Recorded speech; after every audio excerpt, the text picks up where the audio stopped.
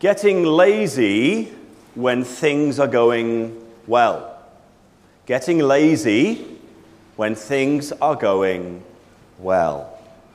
When I was 16 years old, I got my first part-time job at my local DIY store. We sold all sorts of household and gardening equipment, and I had a pretty simple, pretty easy job. I was in charge of keeping the back area clean. I was in charge of putting those little labels on the merchandise and helping the odd customer find what they were looking for. It was an easy job.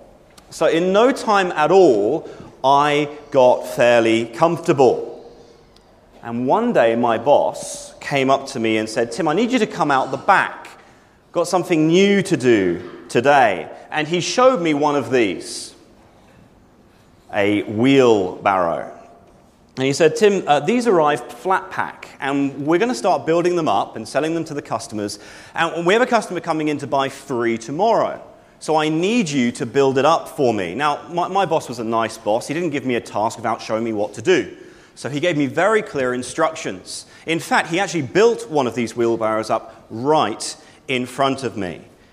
But given that things had been going so well in my job, I'd become rather laid back, rather complacent, and a bit too comfortable with my boss. So as he patiently instructed me on how to put this wheelbarrow together, I started thinking about anything but wheelbarrows.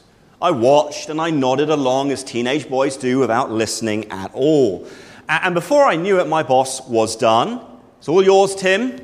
Here are the parts, here are the tools, build up 3 for tomorrow." Well, I gave it a good go. They looked all right. The customer came in the following day, picked up the wheelbarrows, and within about 3 hours, the customer was back, red-hot face, fuming, angry.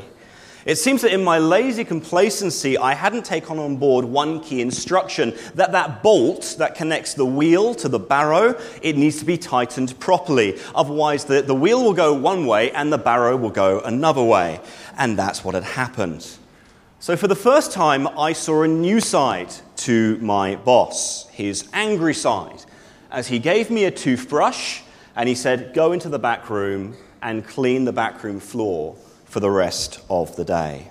And I learnt my lesson. It is not okay to get lazy with the boss just because things are going well. As we come to 1 Chronicles this morning, we see King David learn this lesson the hard way. Things have been going very well for David so far. In contrast to the tragic demise of Saul, his predecessor, David has gone from strength to strength as God's king. He's been recognized by Israel as God's king for them. He successfully took Jerusalem, the city, for God's people. And then last week we saw how David received the support of his mighty men, warriors who put themselves at great risk in order to honor David as their king. But even as they did that, even as they sought to honor David as king, well, David actually refused to accept their sacrifice and instead poured it out to the Lord. Finally, Israel has a king who is after God's own heart, humble, who knew his place, who sought to serve Israel as God's king under God. As we come to chapter 13 today, this positive theme of everything seeming to go so well, it continues. As we're told about the next item on David's to-do list. Come with me to chapter 13, verse 1. Bring back the ark. Let me read from verse 1. David consulted with the commanders of thousands and of hundreds, with every leader. And David said to all the assembly of Israel, "If it seems good to you and from the Lord our God, let us send abroad to our brothers who remain in all the lands of Israel, that they may be gathered to us. Then let us bring again the ark of our God to us, for we did not seek it in the days of Saul." David continues to show exemplary leadership as God's king. He seeks the counsel of the leaders that he's just established over the people. And more importantly, he seeks the will of the Lord as the Lord's king. Now, many of Israel at this point, as we're told, they are spread out across the land. So David wants to gather everybody together to Jerusalem with one purpose, that they might go and bring back the ark of the Covenant. Now, I'm sure most of us have seen Indiana Jones and the Raiders of the Lost Ark. So to save us from Hollywood's strange ideas about this rather special box, let's quickly recall what it really meant to Israel. Back when God first redeemed his people from slavery, when he gathered them to himself at Mount Sinai, he instructed them through Moses to build the ark. It would have looked a bit like this coming up on the screen, this very special box. That's what it would have looked like. It was a large box made of gopher wood, overladen with the finest gold. Inside the ark, because it was a box, inside the ark were kept the commandments of the law. And on top of it, you see that little monument there. That was in between those angels, the cherubim, was an empty seat, which was considered the throne of God. His empty throne in the midst of his people. So the ark symbolized God's active and present rule in the midst of Israel. It contained the law, his word, his law for the people, and it had his empty throne on the top, guarded by the cherubim. So as God led them through the wilderness, the ark was carried before the whole camp to symbolize God directing his people to the promised land. When they stopped, the ark was kept in the very center of the camp, in the tent of meeting, to symbolize how God was dwelling as the holy God in the midst of his people. And once they had entered the land, when Israel went out to battle, well, so the ark went out with them to show that it was God who would be ultimately delivering their enemies into their hands. The ark was the symbol for Israel of God being with them and being for them. It testified to his awesome, holy presence in the midst of the people he had redeemed. And so David knew, well, given that Jerusalem, the city, was now at the center of God's purposes for his people, the city of God's king, well, that's where the ark belonged. And everyone agrees with David and his plan. See verse 4? All the assembly agreed to do so, for the thing was right in the eyes of all the people. The people are for it. It's in line with God's desires. Great. Everything seems to be going so well. But as David and all Israel, they set out to retrieve the ark, these seemingly good times suddenly plummet into tragic disaster as they get lazy with the Lord. Come with me to verse 6. And David and all Israel went up to Baalah, that is to Kiriath-Jearim, that belongs to Judah, to bring up from there the ark of God, which is called by the name of the Lord, who sits enthroned above the cherubim. And they carried the ark of God on a new cart from the house of Abinadab. And David and his men, they arrive at the house where the ark was stored as they had planned, and they load it onto this new cart, and they leave, all the people with David, in great celebration. They sing before the ark and before the Lord with harps and cymbals. But verse 9, we're told, as they reach the threshing floor of Chidon, suddenly one of the oxen that's pulling the cart stumbles. And Uzzah, who was driving the cart, we're told, he suddenly lunges out. And his hand touches the ark in order to keep it from stumbling onto the road. And the second he does, verse 10, the anger of the Lord was kindled against Uzzah, and he struck him down because he put out his hand to the ark, and he died there before God. Wow. Suddenly, this great celebration turns to the most horrific crisis as a man now lies dead on the ground in the midst of the procession. And David, see verse 11, David was angry because the Lord had broken out against Uzzah, and that place is called Perez Uzzah to this day. And David was afraid of God that day, and he said, how can I bring the ark of God home to me? I mean, he's shell-shocked. He stops this plan right in its tracks. He's terrified of what God might do if he actually brings the ark back to Jerusalem. What's he going to do? He's going to level the city or something? So David changes direction and leaves the ark in the house of Obed-Edom. It's still a good way away from Jerusalem. But it still begs the question, doesn't it? What on earth is going on? Everything seemed to be going so well. And now this man Uzzah has been struck down by the Lord, dead on the road. And David, the king of Israel, that Israel had put their hopes in, he is greatly shaken. Why has this happened? Well, let me try to explain this by telling you about one of my more special days here in Malaysia.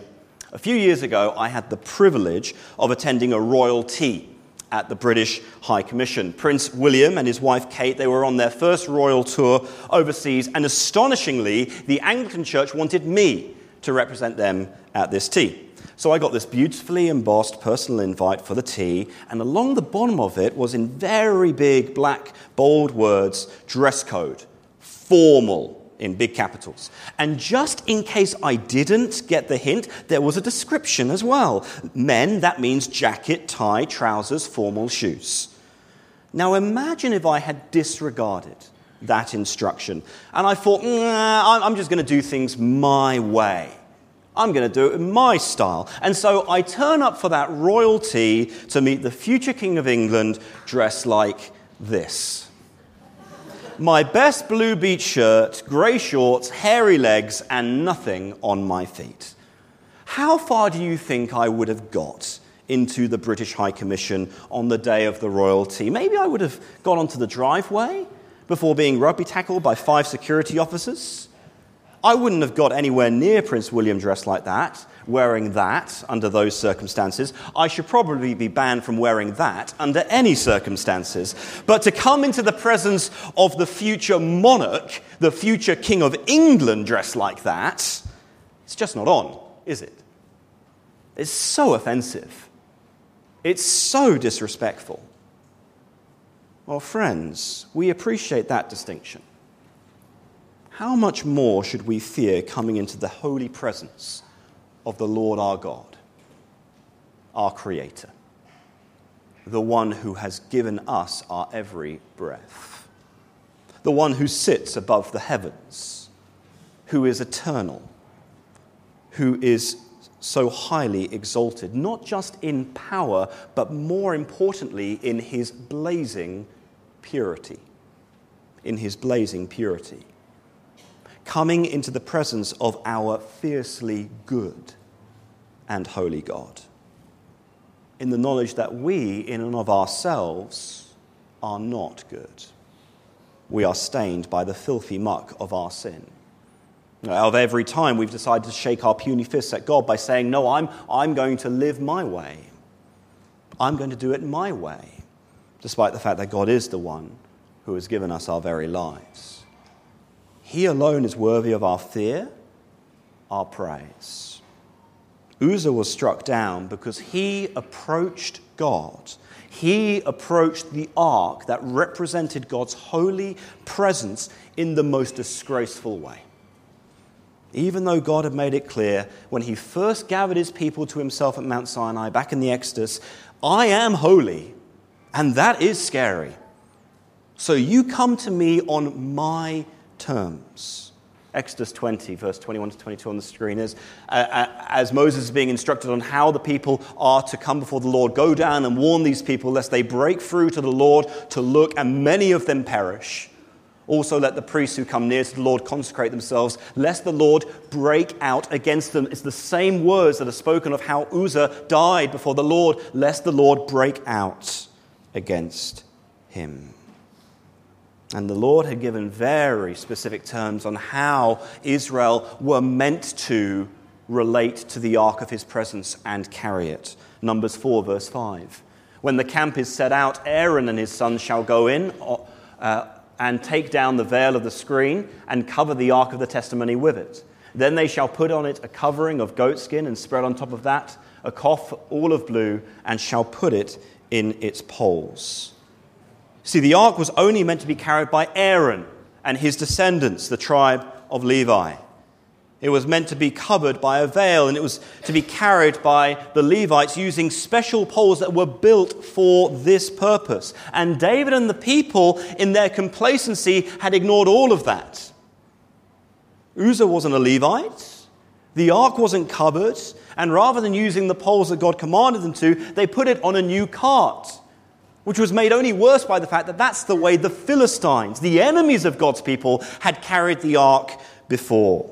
None of this was done on God's terms. And so Uzzah touching the ark, that was the final straw.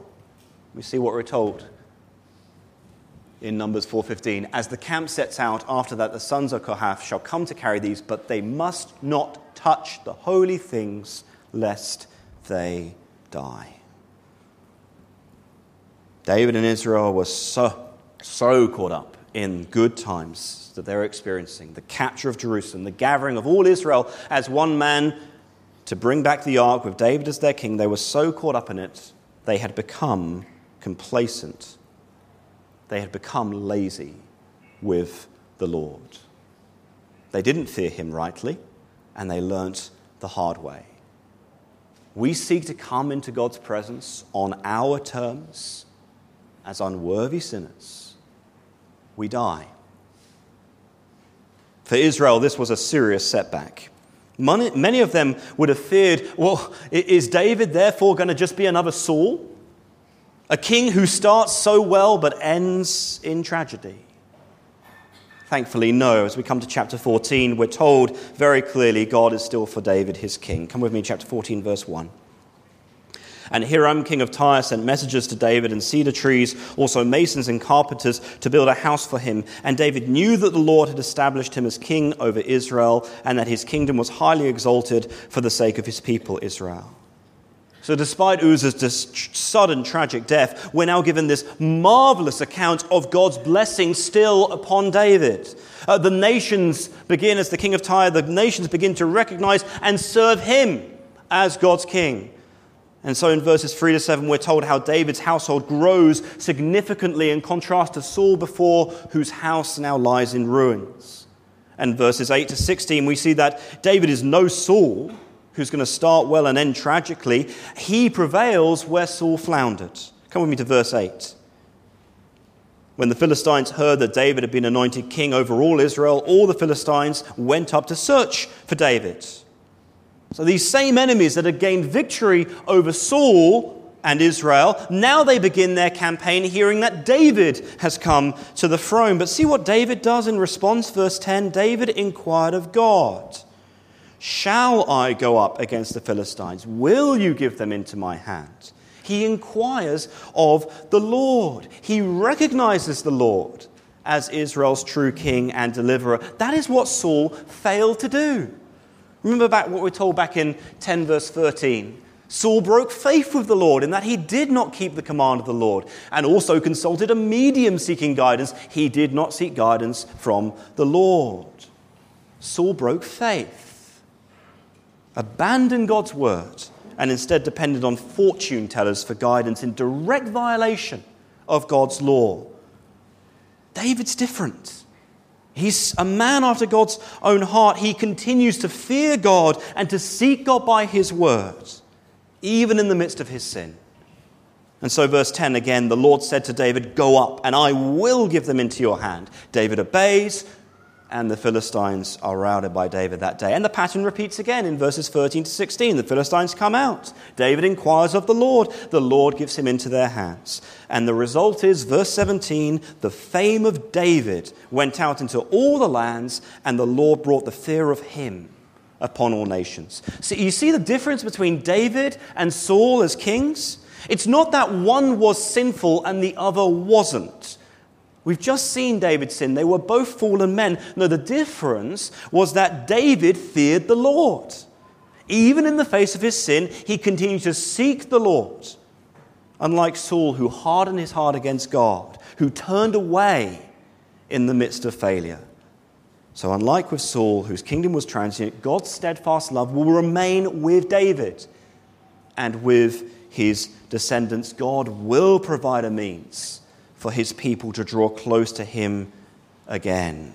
That's what we see in our closing chapter, in chapter 15. As David now rightly fears the Lord, according to his word, well, so the ark, the symbol of God's presence, it does come back to Jerusalem. God does draw near on his terms So 15 verse 1, David built houses for himself in the city of David, and he prepared a place for the ark of God and pitched a tent for it. See how David is so very, very careful now as he seeks to bring the ark, that last leg of the way, back to Jerusalem. Rather than relying on his own understanding in the midst of such a good time, he goes back to the law and he starts proper preparation. So an enclosure for the ark is set up in the city. And whilst all Israel will still assist with bringing it back, David, see verse 2, says, "No one but the Levites may carry the ark of God, for the Lord has chosen them to carry the ark of the Lord and to minister to him forever." So now we have the right people appointed to carry the ark back. And they themselves, as the Lord demanded, have to go and consecrate themselves, prepare themselves for this task, because the memory of Uzzah's tragic death, it's still in their minds. Verse 13, "Because you did not carry it the first time, the Lord our God broke out against us, because we did not seek him according to the rule." David and Israel, they've learned their lesson. The ark will come to Jerusalem. God will come back into the midst of his people, but only on his terms. And so the Levites, they do what they're instructed. Verse 15, the Levites carried the ark of God on their shoulders with the poles as Moses had commanded, according to the word of the Lord. It's still a time of great joy, of great celebration. Finally, the ark's coming home. Only the greatest fanfare will do. You know, Donald Trump, he might get his 31-gun salute just for visiting London. But for the ark of the Lord, well, we have this huge list of qualified musicians and singers in verses 16 to 23. Again, Levites, according to the law, David tells them, verse 16, they should play loudly on musical instruments, on harps and lyres and cymbals to raise sounds of joy. So it's going to be a loud celebration, but it wasn't going to be a crazy cacophony. Each person's told exactly what they must do. You notice verse 22. I love this verse. Chenaniah, leader of the Levites in music, should direct the music, for he understood it. Isn't it good to have a music director who understands the music? It's wonderful. You know, singing songs of praise in an orderly way that is truly understandable, edifying, building up the people. That matters for us as God's people. And I am thankful for our music teams and all of their great labors to lead us well each week in our praise. And trust me, folks, it is no small mercy that I am not personally involved in playing musical instruments on a Sunday. All these proper preparations have now been made. David and his leaders set out, and God blesses their good effort. And in turn, they bless the Lord. Verse 26, because God helped the Levites who were carrying the ark of the covenant of the Lord, they sacrificed 7 bulls and 7 rams. The ark finally comes back home safely. It's another really high moment for David and for all the people. The symbol of God's holy presence to bless back in their midst. Well, nearly all Israel are celebrating, but not everyone is happy. You see verse 29, our passage ends on this strange sour note. And as the ark of the covenant of the Lord came to the city of David, Michal, the daughter of Saul, looked out of the window and saw King David dancing and celebrating, and she despised him in her heart. We've got this little fly in the ointment at the end. There's a reminder that this high note for Israel sadly does not last. As their sinful stubbornness would persist down the ages, kings after kings, as they would turn from God's good law again, and so end up being put out of God's good presence, returning to be slaves under foreign masters again. In fact, Chronicles, as a book, it is written to those who have endured, who look back on the exile from just a couple of 100 years before, who are living in the time of Ezra and Nehemiah. They've come back to the land. They've got the promises of God that in his mercy, his steadfast love, I will still work to restore you to myself. I will provide a way for me as the holy God to dwell in your midst and to bless you again and secure you. I will raise up a descendant of David who will sit on his throne for an everlasting kingdom, who will bring a real deliverance from our sins that keep us from entering God's presence safely. Not just for Israel, but for all the nations, that we might rejoice in the presence of our Creator and Lord again. We might be brought back home to him where we belong again, living out our purpose of knowing and delighting in him and finding our rest in him. But the first implication that we must draw from these verses in Chronicles today is we come to God on his terms. He is holy, fiercely pure. And so by his nature, he must consume and deal with all that is wicked. And if we are being honest, we all know we've missed the mark before him. If I invited any one of us, including myself, to write every word, every deed, and every thought we've dwelt on in the past week on these screens, after confessing all of that, could we remain in this room? I couldn't. And yet God sees that all. He sees the good, he sees the bad, he sees the downright ugly in our hearts. No, our friends, our only hope of being accepted before him, of being able to enter into his holy presence where alone there is life, again, it depends not on us, not our terms, not our feeble efforts that can't hope to save from sin. It depends on the King whom God has raised up. It depends on the true Son of David that he did send, God's own Son, our Lord Jesus. For he alone has done what is necessary for us to be reconciled to God in every way. As we read in Hebrews earlier, Hebrews 10:19, therefore, brothers, since we have confidence to enter the holy places by the blood of Jesus. Now, perhaps you're not a Christian here this morning. Welcome. I'm very thankful that you are here. But let me be clear. As Christians, we do not believe for a second that we can somehow, by our own merits, our own works, work our way into God's good books and get on his right side. The Christian life is not about turning over a new leaf and trying hard. It is about receiving a new life, a full forgiveness of sin, a new right standing before God, as we depend on his terms alone, which is Jesus and Jesus' finished work. The one who alone paid for our every sin by his blood shed on the cross and then conquered the grave, rising to new life, never to die again. That is what it took to deal with our sin before our holy God. Why would we think we can somehow deal with it ourselves? Remember what happened to Uzzah, who neglected God's warnings, who relied on his own understanding. He was consumed in a moment. No, our only hope is to be clothed in the righteousness of God's Son by faith in his finished work. Turn to the Lord Jesus if you have not done so. But I realize for most of us here this morning, we are already rejoicing in that salvation. What does 1 Chronicles speak to us as God's people in Christ? Well, these chapters, they stand as a stark warning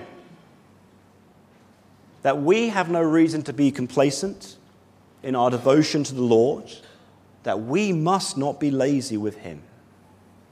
David and his men, as they enjoyed the good times of God's blessing, security, that's what happened. They became complacent. They didn't take God's holiness seriously, and it cost a man his life. And we might think, well, oh yeah, but come on, Tim, that's Old Testament times, right? That's not grace. That's not grace time, that's law time, and that's why that happened then. But then we see a similar event in the very infancy of the church.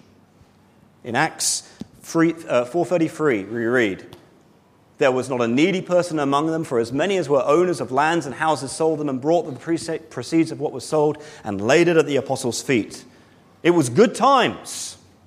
Sinners were coming to faith in Christ, and there was spirit-born generosity so that everybody was sharing and nobody went without what they needed. And then came along Ananias and Sapphira, who also claimed to have sold what they had to provide for the needs of the wider church. Acts 5 verse 2. With his wife's knowledge, Ananias kept back for himself some of the proceeds and brought only a part of it and laid it at the apostles' feet. And as soon as the apostle Peter exposed their deceit before the Lord, we're told, When Ananias heard these words, he fell down and breathed his last, and great fear came upon all who heard it. This is the church, friends. This is us. This is those who have been called to new life in Christ. Forgiven, yes, in Christ. But only so that we might, by the power of his Spirit now, continually turn from our sin as we rejoice in the security Christ has won for us as our risen Lord. And so we show that our faith is genuine. We show that we belong to him as we work out our faith, our salvation, with fear and trembling. As we continue each day to repent and believe, slowly but surely becoming more and more the people that God has saved us to be, made possible by his Spirit working now. And friends, maybe for some of us right now, the radical obedience that we once delighted to give in response to God's great love to us in Christ, that obedience has faded a bit. Perhaps we know in our hearts we're being pulled toward another affection that is rivaling our love for Christ as Lord. And rather than being quick to repent, we've become complacent. We're tolerating that sin. Friends, don't play the fool with God. We are warned in Hebrews 10:26, for if we go on sinning deliberately after receiving the knowledge of the truth, there no longer remains a sacrifice for sins, but a fearful expectation of judgment and a fury of fire that will consume the adversaries. Now, friends, I need to be very clear here. I don't want you to mishear me. If your trust is in Christ, you are forgiven. You are reconciled to God in every way. He could not love you more than his Son. But the way in which we show that that is true of us is as we continually fight sin in our lives, even in our failures, and we continually turn to Christ for forgiveness, and we continually pursue him as Lord. But if we end up not doing that because we've become complacent with our sin, what we will find instead is our hearts hardening against our Lord, our healthy fear of him will diminish, and his grace to us in Christ will not matter anywhere near as much, possibly to the point that we start seeing Jesus as nothing more than a get-out-of-jail-free card. It's just something that we keep in our back pocket as we persist in that sin. Friends, our God is a consuming fire. Be wise.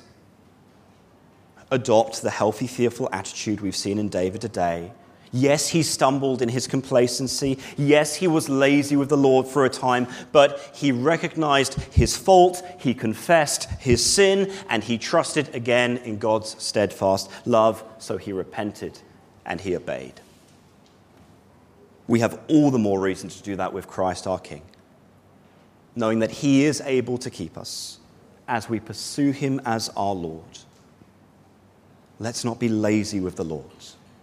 Let's be wise and fear him above all as we look forward to the day when I pray each and every one of us here will hear those words, "Well done, good and faithful servant. Enter into the joy of your master." Let's pray.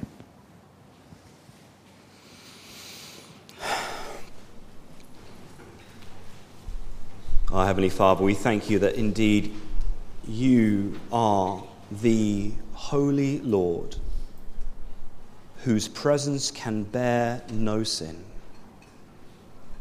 We thank you that you alone have provided the means, the terms for us to enter again into your presence, the full forgiveness, and so new life with you that we have received entirely on the basis of Christ and his finished work. My Father, I pray for those who are yet to still know the joy of that salvation, that you would graciously work, that we would be bowing the knee to Christ as Lord, as our only hope. And for those of us who have, help us, Lord, in the light of this warning, to know you rightly, and so to be working out our salvation with fear and trembling as we look forward to life with you. And we ask these things for Jesus' sake. Amen.